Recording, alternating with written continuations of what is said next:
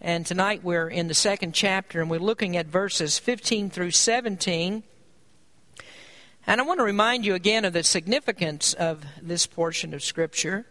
1 John is a letter that was written to church members who had received the truth of the gospel, and they had been taught the deeper doctrines of God's Word, but there were false teachers there who had infiltrated the church, and they were denying those very fundamental doctrines that John teaches here. Now, they were very worldly men, and they were living wicked lifestyles, and at the same time that they did that, they claimed that they were in fellowship with God. And so John knows about this problem, and he fires off a letter to these people, and without introduction, without salutation, without any development here, with a no-nonsense style, he just jumps right into this and gives a scathing rebuke over these doctrinal issues. Unfortunately, caught in the crossfire are these good church members, faithful church members, who are trying to assimilate the information that John is giving them, and they're wondering whether they were included in those scathing rebukes that John gives. Now, it's not John's intention to shake their faith and to make them think that they're not true believers, but what he's trying to do here is to give them evidence of their faith and for them to use that evidence to prove to themselves that they are unlike these false teachers and they truly are the children of God. So 1 John is really a letter that's about assurance. How can you know that you really are saved?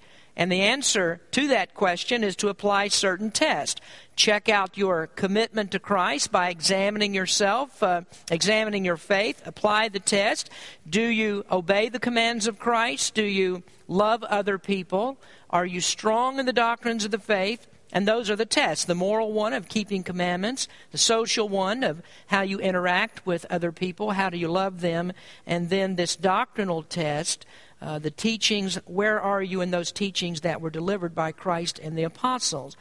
So verses 15 through 17 in the second chapter make up a stopping place where John stops in the explanation of the test, and beginning with verse number 12, he pauses to reassure these believers that he doesn't include them in the rebukes, but he intends for them to find assurance of their faith. So no matter what stage of their spiritual development that they're in, he shows them that God gives us a way that we can have confidence in our salvation. Now, in these verses that we're looking at tonight, there is a further appeal here for Christians to separate themselves from the world, and this is because they are not a part of the world system any longer. And because they're not a part of the world system, because their attitudes should be changed and they're citizens of a new kingdom, their affections also have to change because they have an allegiance to a new king. Now, if you look here in 1 John chapter 2, verse number 15, John says, "Love not the world, neither the things that are in the world. If any man love the world, the love of the Father is not in him. For all that is in the world, the lust of the flesh and the lust of the eyes and the pride of life, is not of the Father, but is of the world. And the world passeth away, and the lust thereof, but he that doeth the will of God abideth forever." And the title of the message tonight is Incompatible Loves. And without much explanation, you ought to be able to see how I draw that out of these scriptures. You see how this applies because the two loves that are not compatible are love of the Father and the love of the world. So these are two loves that cannot be married together. You can't put them together. They won't live in the same house because there won't be any end to the brawl. So these are two ideas that are very diametrically opposed to one another, and they are so much opposed that to say that you love one means that you must also hate the other. It's not that you can love the Father much and love the world just a little bit less. That doesn't work in God's kingdom. It's either going to be one or the other. Now, ever since we went through those closing verses of the Sermon on the Mount, I've been kind of stuck with the way that Jesus presented things there, the choices between one or the other. I'm kind of stuck on that theme, and it's very clear in the Scriptures that there are two ways and there are two directions, and you can't have one foot on one path and one foot on the other path. There is a decision that has to be made. So there's either darkness or light, it's either good fruit or bad fruit, it's either the broad way or the narrow way, until finally Jesus comes down to the end of that sermon and he illustrates it by saying there's a man who has his foundation built upon a rock, his faith built upon a rock, his life built there, or there's a man who has his faith built upon the sand, and the storm will come and will whisk all of that away. It will destroy it. And so Jesus tells us you have to choose one or the other. And it's not uncommon that we find the apostles reiterating those very same themes as we go through the epistles. And here, this is what John is doing. He's talking about incompatible loves. You can't have one and the other. It's either one or the other. And he says you have to love one and you have to hate the other. Now, hate's a very strong word, isn't it? I know a lot of parents that won't allow children to have hate in their vocabulary. Hate can get your mouth washed out with soap. And today we hear about hate crimes, we hear about hate speech. Hate is always portrayed in a bad light. But it might surprise you to find out that the Bible uses the word hate, and it's a perfectly good word, and it is the right word for us to use. There are things that you are to hate. There are things that are not virtuous, things that are not godly, and the Bible says you are to hate them. The psalmist says in Psalm 97, "Ye that love the Lord hate evil. He preserveth the souls of the saints. He delivereth them out of the hand of the wicked." In the 103rd Psalm it says, "I will set no wicked thing before mine eyes. I hate the work of them that turn aside. It shall not cleave to me."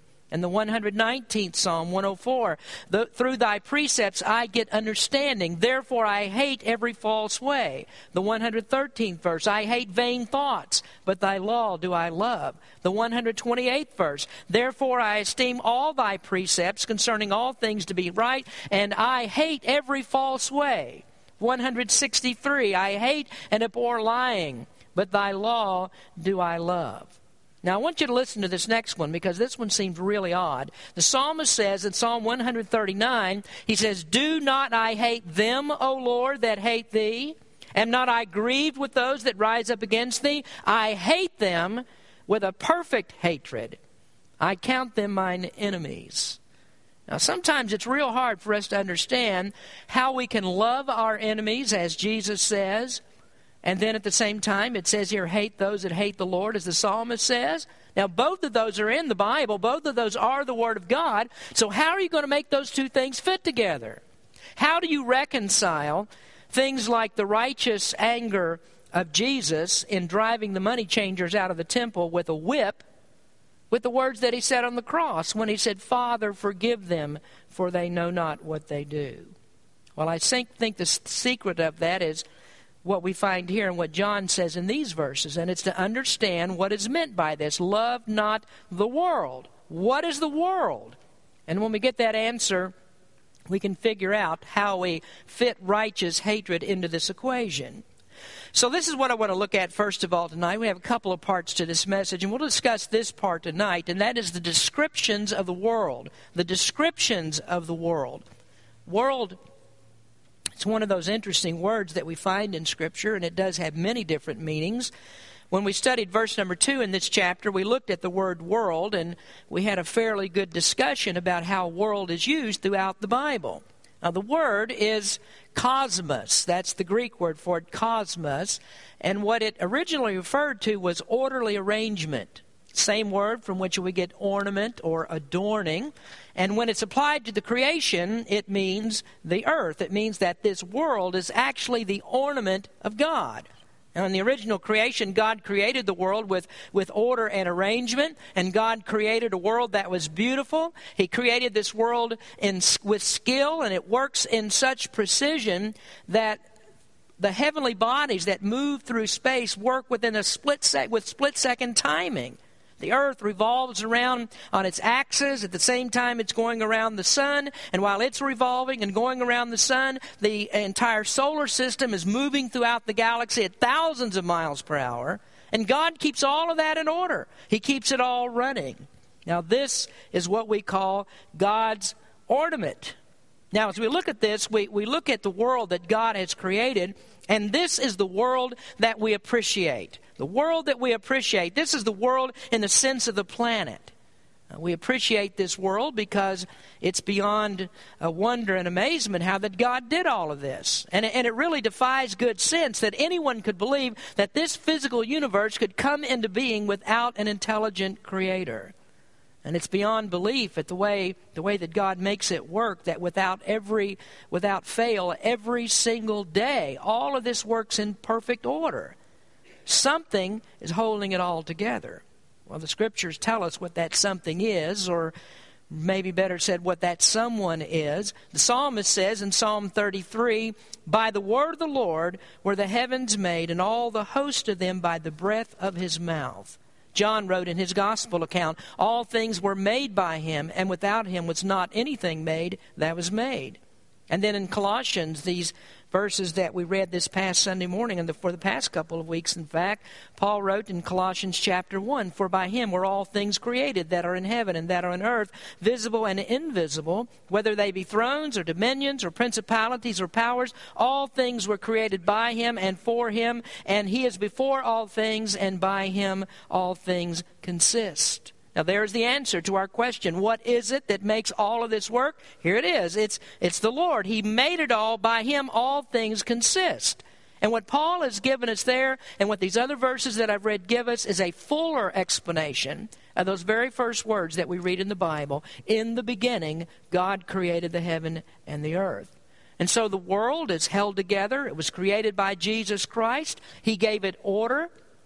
And it's really a beautiful testimony to the greatness of God's power. And God is so pleased with this creation that even though now it's marred by sin, what God intends to do is to restore the world to its pristine condition that was at the beginning. And he intends that it will be inhabited by perfect men, made righteous by the blood of Jesus Christ, wearing the white robes of the righteousness of Christ. God has created a beautiful world, and he intends to restore it to that pristine condition. So this is the world that we are to appreciate. And I think that means that we need to respect our planet. It means that we need to care for the resources that are in the world, and we need to protect those resources for the good of all people. Now, for some of you, that may throw up a red flag. Am I saying what we need to do is we need to join the Green Party? And we need to become members of the Sierra Club or Greenpeace? Is that what I'm telling we need to do? No, I'm saying that we need to be environmentalists, but we need to be the right kind of environmentalists. And I'm going to explain to you what that is. There's a difference in environmentalists because we don't worship the planet. There is no such thing as Mother Nature. I mean, Mother Nature is not the mother of anything. The Bible says that God is the Father of this creation. And everything in this creation respects God as the Creator. And what God never intended for any of us to do is to worship the planet. Now, he did intend that all the resources that are on the planet should be used for the good of man. Now, the problem with the environmentalists, most of them today, is that they are evolutionists, and some of them are atheists. And what they believe is that man is a creature of the earth. And so that makes the earth actually higher than man. The earth is more important than man himself. Well, we reject that with all the strength that we can muster. This world was created for man. And God told Adam to take dominion over the earth. And that means that we are supposed to use the earth's resources for the good of man, to feed people and to help better their lives. But the whole thing gets twisted upside down when we don't respect the command that the Creator has given us. And so instead of the world actually helping man, the environment causes this world to work against man, to stand in the way of man. Now, God put resources in this world for us to use, and we need not fear that we're going to use all of them up and use things that we aren't supposed to use, and thus we're going to bring about the end of the planet. Now, if you think that, then you're not in tune with the sovereignty of God. because God is going to bring it into this world. Nobody's going to do it. Man is not going to do it. God will do it. And until that time, God wants us to use every resource there is that's here, from oil to trees to coal to everything else. Use it all up. Pump out all the oil that we can. Use up all the trees we need to use, because God gave them for us to use. Now think about it for a moment, what would happen if we didn't pump out oil. I mean, how many farms would we be able to operate without machinery? How many crops would we be able to raise? And how many people would starve if we didn't use the technology that God gave us and the fuel that He gave us to operate it? Of course, God wants us to use that for the good of man.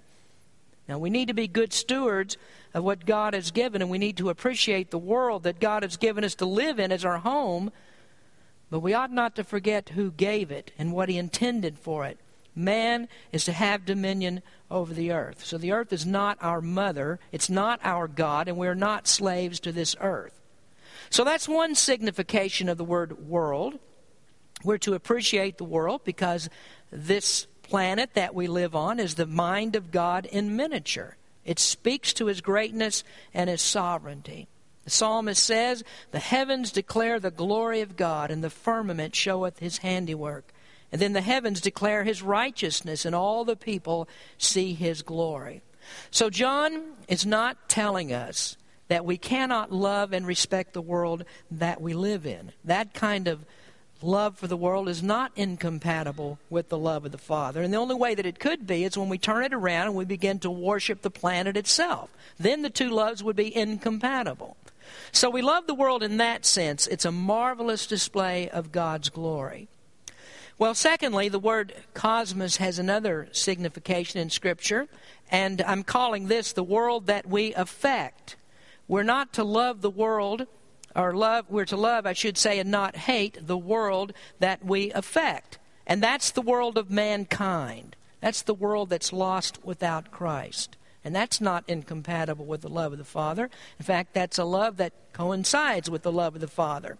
John 3:16 and 17 are verses that use world in that way. "For God so loved the world that He gave His only begotten Son, that whosoever believeth in Him should not perish, but have everlasting life. For God sent not His Son into the world to condemn the world, but that the world through Him might be saved." And we also see the very same sense of the word in 1 John chapter 2 and verse number 2, the scripture we talked about for so many weeks. "And He is the propitiation for our sins, and not for ours only, but also for the sins of the whole world." Now, since we spent a good deal of time looking at that verse, I'm just going to say briefly on this subject that John 3:16, the word world there means all classes of people. It refers to every race, every color, every kindred, every nation, every tongue, but it does not refer to every single individual in the world. And it can't refer to that, because if it did, then John 3:17 wouldn't be true, because God did not send His Son into the world to save every single person in the world. If that was God's intent, then that's exactly what God would have done. But when Christ came, we know that there were already millions of people that were in hell, and if we look back to them and that time, we'd have to wonder, did Christ die for them? Did He die for people that are already in hell? Well, we'd have to say, well, certainly He didn't. All of those arguments we've addressed when we studied propitiation in verse 2. And I'm sorry that there are people that honestly can't see that, but I feel sorrier for people who, with dishonesty and disingenuousness, don't see it. And for those kinds of people, I think that they're going to have to give an account to God for being purposely misleading about these doctrines. So the love that we have for the world, in that sense, this world that we affect, it's not antithetical to the love of the Father. In fact, the great burden that the apostles had for missions coincides with this love for the Father. And cultivating that love was something that was, I think, much more difficult for them than it is for us. Probably more difficult than we can imagine. Remember the story in Acts chapter 10 when Peter saw that vision of the great sheet that was let down from heaven. And there in that sheet there were all these different kinds of animals, All of them were unclean animals that Peter, as a good Jew, would never eat. And yet there was a voice that told him, said, "Rise, Peter, kill and eat." And Peter protested about that. And he said, "I've never eaten anything that's uncommon or unclean." He was a good Jew, and he wouldn't do that. But the message that God was trying to get across to him was that God had included the Gentiles in his covenant. And so Peter was to go to the Gentile Cornelius and give the gospel to him. And he was to go to him in love. And he was to love that man who was a Gentile, even as if he was a man in his own family. And Peter was required to do that. He was part of the world, part of the Gentile world that was out without Christ. And that kind of love, that world, that's not against the love of the Father. It's commanded by the Father. And any other decision that Peter would have made, not to go there, not to do what God told him, or to treat Cornelius in the wrong way, that would have been against the love of the Father. And in fact, we find this is exactly what happened. The Apostle Paul had this very same kind of love. And in Galatians, he wrote that he had to confront Peter on this issue. Now, Peter had learned this way back here with Cornelius in Acts chapter 10. And yet there was a time when Peter did not treat Gentiles as he should. And so he was withdrawing from their fellowship whenever there were Jews around. And Paul was telling him, you can't do that because those people are in the covenant of God as well. And you're to love them. And if you treat them in any other way, then you don't show the love of the Father. And so this world that we affect is the one that we give the gospel of Christ. It's the one that evangelizes lost sinners and brings them to Christ. And that kind of love we are to cultivate. And we think about that. I mean, how easy is it for us to reject that cosmos? I mean, how much more convenient would it be for our missionaries? One like Tim Eckno, how much more convenient for him just to stay at home? Why go to India and work among lepers that are the pariah of society? Why does Mike Craiglow, he's the missionary I think we highlighted tonight. Why does Mike Craiglow spend hours on a boat out in the rivers, the jungles of Peru and Brazil, giving the gospel to a bunch of heathen Indians that haven't hardly seen the light of day? Why does he do that? I mean, who are they? In the scheme of the great people of the world, who are these people out there in the middle of the jungle somewhere? Why do we have to be concerned about them? Well, we have to be concerned about them because God says we should. That's the command from God. That's the world that we are to love. And so we're to care for them and to give the gospel to them. And that's why we spend our money doing it. And that's why the missionaries go to see them. That's the world that we need to affect with the gospel. That love is not incompatible with the love of the Father. It is the love of the Father. And the problem comes when you and I think that we are far more deserving of the mercy and grace of God than others are. Here we are. We're rich Americans living here. And who are they? Poor Indians out there in the jungle somewhere. And somehow we've got this idea that we are more deserving of God's love. Well, that kind of love is incompatible with the Father. That's selfish. That's loathsome to God. So this world that we live in and that we appreciate, that kind of love for it is not incompatible. The love for the world that we affect with the gospel, that's not incompatible with the love of the Father. Those are loves that are harmonious with God. So John doesn't mean that we are to hate the world in that way. Well, the third one is the one that brings it all into focus for us. And this is the world that we abhor. Not the world we appreciate, not the one that we affect. This is the world that we abhor. And the intent of this passage is that we are to recognize this world and to withdraw ourselves from it. We are to hate it. We are to separate ourselves from it. We are to renounce it. We are to defend ourselves against it as if it's the worst enemy that we could possibly face, and to protect ourselves from us as if it was the worst disease that we could ever be infected with. This is also cosmos, but it's a different meaning to the word from the first two uses. This is the world's system. Now, we're not necessarily talking about the world's people. It goes much deeper even than the world's possessions. On the surface of it, we might take Jesus' words in Matthew 6 as a clue to where we're going with this.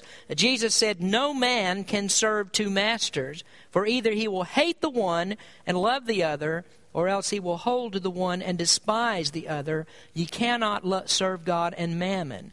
Now there, of course, Jesus is speaking about material goods. We can't love God and also love our money. We can't love God and make it the pursuit of our lives to get more and more stuff. That's what Paul means when he says that a man who goes to war for God does not entangle himself with the affairs of this life. This is exactly what he means. You can't entangle yourself with the pursuit of the world's goods. But it goes deeper than even that. It goes deeper than what you own. It goes deeper inside of you into the very intentions of your heart, the very thing that makes you desire those kinds of things. Now the next verse, verse 16, delineates it for us. And we're going to go into verse 16 in the next lesson. But it's the attitude that lies behind all of this. The pride, the self-ambition. It's a desire to exalt self, to rely on self. The attention that we want to shower on ourselves, it's that attitude that lies behind all of this. So what we're talking about here is the thought processes of the world. It's the world's system, and it's against everything that we're taught in Scripture. Now, if you want to put it another way, it's a refusal to believe that we are anything but creatures that have been created for the glory of God. Here, this type of love is incompatible with the love of the Father. And it's against all the tests that we find here in the Scriptures. This is the world that causes us to reject the commandments of Christ. Love for this cosmos causes people to pass by a man who's beaten and robbed and left for dead. It's the opposite of what the Good Samaritan did.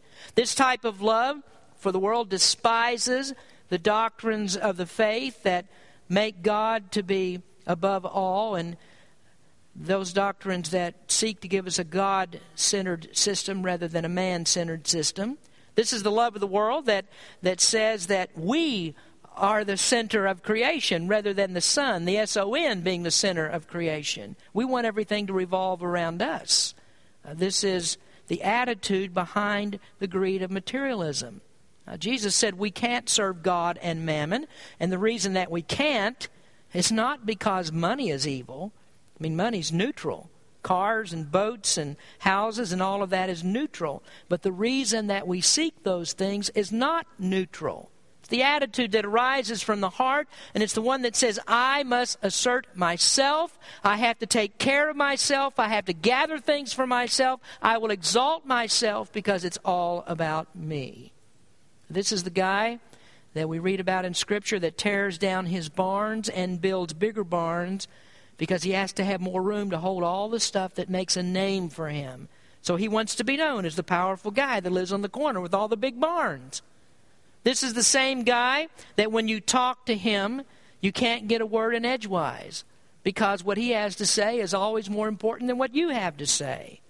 This is the fellow who may even be a preacher, and he talks about himself incessantly. And when you go to hear this preacher, when you've heard the sermon, you've heard more about him than you have about God. And we throw this one out to you too. It's no wonder that nearly 100% of these kinds of people are Arminians. Now, where would Arminianism lead you other than being a self-confident, self-reliant type of person? They love personal adoration, and the more that they can get it, the more that they crave it. Now that love is incompatible with the love of the Father. And it's apparent why it is, isn't it? The focus is all wrong. The focus is temporal rather than the spiritual. And the focus puts the highest attention on being at the top of the heap, so we're recognized by the world and to have everything the world has to offer. And in short, you can say it's not the ornament of God that we were talking about in the beginning of the message. It's the organization of evil. Now, what God is trying to do is to root that out of us so that we put all of our focus on Him. And at the same time that God is trying to root those attitudes out of us, Satan is trying to inject us with even more of it. He tries to put more of it into our heart until we come to the place that we're actually in a stupor. We're living in a dream world where we think that we're more important than we really are. Why else would you think that people hate to hear preaching about hell? And why do they diss the preacher who wants to preach about their sins? You know why? Because hell, sin, that's degrading to their psyche. They can't possibly believe that they deserve such a place. I'm too good for hell. They don't believe it. They don't want to hear about it. And yet this is what the Word of God says about them. They are deserving, just like we're all deserving of hell. So Satan's organization is one that always puts man above God, whether you're talking about politics or religion or work or recreation or families. Man always comes first in that system. And so thus John has to write to these Christians so that they don't get sucked up into this world system that's diametrically opposed to God. Now here, folks, is the reason why that I have to plead for better attendance on Wednesday night. Why do we have to do that? It's because of the world system. We've been infected with the world system. It's the very reason why that we have to put it in the bulletin each week, that we have a church budget deficit. Why do we have that? Well, it's because of the world system. We're infected with the world system. Why do I have to preach all those messages that I did on false preachers and about false professors? It's all because of the world system. It's always against God, and that system will never give God his rightful place. So what we have here is just a start on the verses. All of this stuff is what hinders your service to God. It hinders my service to God. And John has a label for it. And the label is world. Love not the world. That's the label that he puts on this whole attitude. That's the cosmos that John is speaking of. You can't love it and love God at the same time. They're incompatible loves. These are loves that are always going to get a divorce. They can't live in the same house together. Let's pray. Heavenly Father, we thank you for time we spent in your word tonight. Lord, we just pray that you would open this up to us and help us to see what you would have for us to learn. Help us to see what John means when he says the world and this world system. And it's everything that is against you. And Lord, help us to avoid that. Help us to get as far away from it as we can and dedicate ourselves wholly and completely to you. Bless our people. We thank you for their attendance here tonight. In Jesus' name we pray. Amen.